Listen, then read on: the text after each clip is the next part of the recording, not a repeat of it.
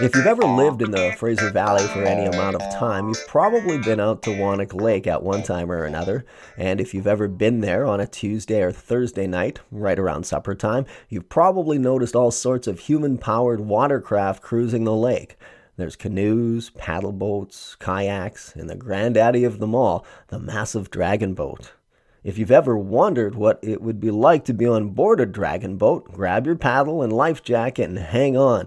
In this FitSpeak interview, we speak with Deanne Hackett from the Dragon Ridge Racing Team about what it takes to get into the sport, some of the interesting experiences she's had while dragon boating, and some of the sounds athletes make while participating in the sport. Well, dragon boat racing is, you have a extremely long boat and you sit 2 by 2 by 2, 20 paddlers, a steersperson at the back, and in a race we would have a drummer keeping time for all of us paddlers to keep time to.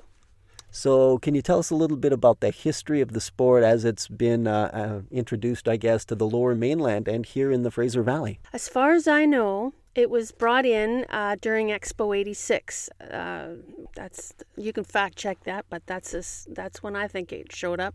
Now, when I see pictures of dragon boat racing, I see a lot of females. I don't see a lot of guys. Is it like officially a female sport, or can you tell us a little bit about that? I would say that no, it is not officially a female sport, but in my experience, our team is mostly made up of females, but we have had, grandmas and grandsons and husbands and wives and the such and the like. But our team is mostly female at this time, but there's all male teams, all female teams, and there's also mixed teams. And how long have you been involved in the sport? I've been doing it twice a week for 9 years. And what got you into it? I just moved back into Maple Ridge from Mission, and I was on a walk, and I pulled that little number off the mailbox, and here I am. Yep. So what's the name? I heard you had an interesting first idea for a name for your dragon boat racing team, but you maybe had to change it. Tell us a little bit about that. Well, the official name, as far as I know, is Dragon Ridge.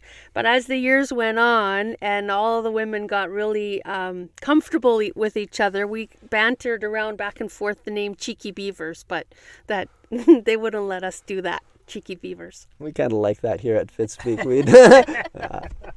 Yeah. So when and where are the practices for the formerly known team as the Cheeky Beavers? It's here at Wannock Lake in Maple Ridge, and we start at 6:30, and we get off the water at 8, and usually I say come a little bit early, 15 minutes or so, because sometimes the boat needs to be bailed, and we need to do a little warm-up, and yeah, that's about it.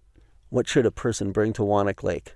A smile. No, you don't need to bring anything. We have the life jackets, the paddles, the boat, our instructor, and other than the fee, it's a $9 insurance fee and $20 to drop in, or for me, it's twice a week for the whole season. I've paid $329 to be here. What kind of equipment does a person need? Like you say, they don't have to bring anything, but if they want to get more involved in the sport, most sports have some sort of specialty equipment. What is there for dragon boat racing? Well, I mean, we have all this stuff here, but I purchased my own life jacket. You could purchase your own paddle. You could purchase gloves. You could purchase water shoes. You can get tricked right out. So, of course, the main thing in any sport is the engine, which, of course, is the athlete themselves. What kind of shape does a person need to be in before they decide to jump into the sport of dragon boat racing? Well, you cannot come off the couch at 500 pounds and try to get into this sport. But having said that, you don't need to be NHL, fitness ready. So anywhere in between. And it's going to be a hard workout for sure. But it's fun. It's a lot of fun. And what are some of the major expenses in the sport? Your paddle, for sure, is the most expensive. And then your life jacket and the registration fee. That's, $300 or $150 or whatever it is. A little bit less expensive than, say, golf. Less expensive than golf, than hockey, for sure. Today's date of the interview is May 2nd. It's a pretty nice day here at Wannock Lake. We've had probably the warmest day of the year. I was looking at 19 degrees. So you've been, Dee, kind enough to invite Kevin Watt and myself for a bit of a dragon boating experience. We're new to this, of course. What are we in for? You guys are in for lots of fun. It's going to be a great day. And I always tell people when they first are thinking of joining to come early in the year, because as the season progresses, the team gets more in time, our technique gets better. So if you come later in the season, you will be hard pressed to keep up. So I always say to people, always come anytime, but for sure in the beginning, it's a lot easier when we're all getting, warm and our technique starting and stuff like that. So definitely the beginning of the season is the time to come out. Are Kevin and I early enough this season? Oh yes, I think we're into our third or fourth practice, so yeah, it'll be okay. So you've been in the sport for quite some time, 9 years it sounds like. What are some of the more memorable events you've had in dragon boat racing? Well, my two most memorable are we did a regatta out at Harrison Lake. And we were giving it our all towards the end, and there was this primordial, guttural scream. And when I looked around, What did that sound like?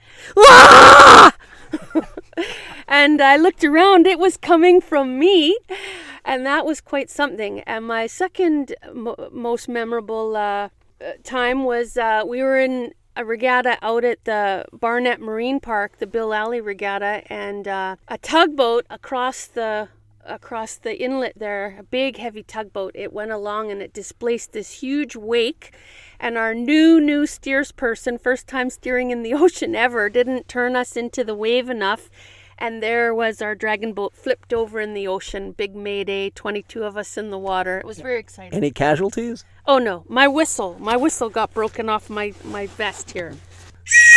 But it's back now. It's back. We are at Wannock Lake. To get more information, if a person decides dragon boating might be for him or her, what should that person do? I think they contact rckc.com, I guess, or Maple Ridge Leisure Center. You can go through there. And for our FitSpeak listeners as well, as you know, we do have a links page, and we'll have a link to that on www.fitspeak.com. You can get more information there, just in case you didn't catch it the first time around. Now, a couple of fun questions before Kevin and I join you and hit the water here. If the average dragon boat racer was an animal, what animal would that person be? A beaver. Out at Wannock Lake, you're going to see lots of beaver hutches out there, and we'd be a beaver. You got a big paddle, big tail. And more of the important stuff, the beverage of choice for most dragon boat racers. Now we're talking for both during the practice and after. During the practice, it's water. After the practice, it's beer. Any special local brand of beer you're partial to here? I don't know, Granville Island Lager, maybe? Sounds appropriate. Kevin, any questions? Yeah, I do actually have a question. How do you get your dragon boat around if you are going to a regatta outside of Wannock Lake? Well, we have a big, gigantic trailer, and we get as many athletes off of the young athletes off the water to come and help us carry it out onto the trailer.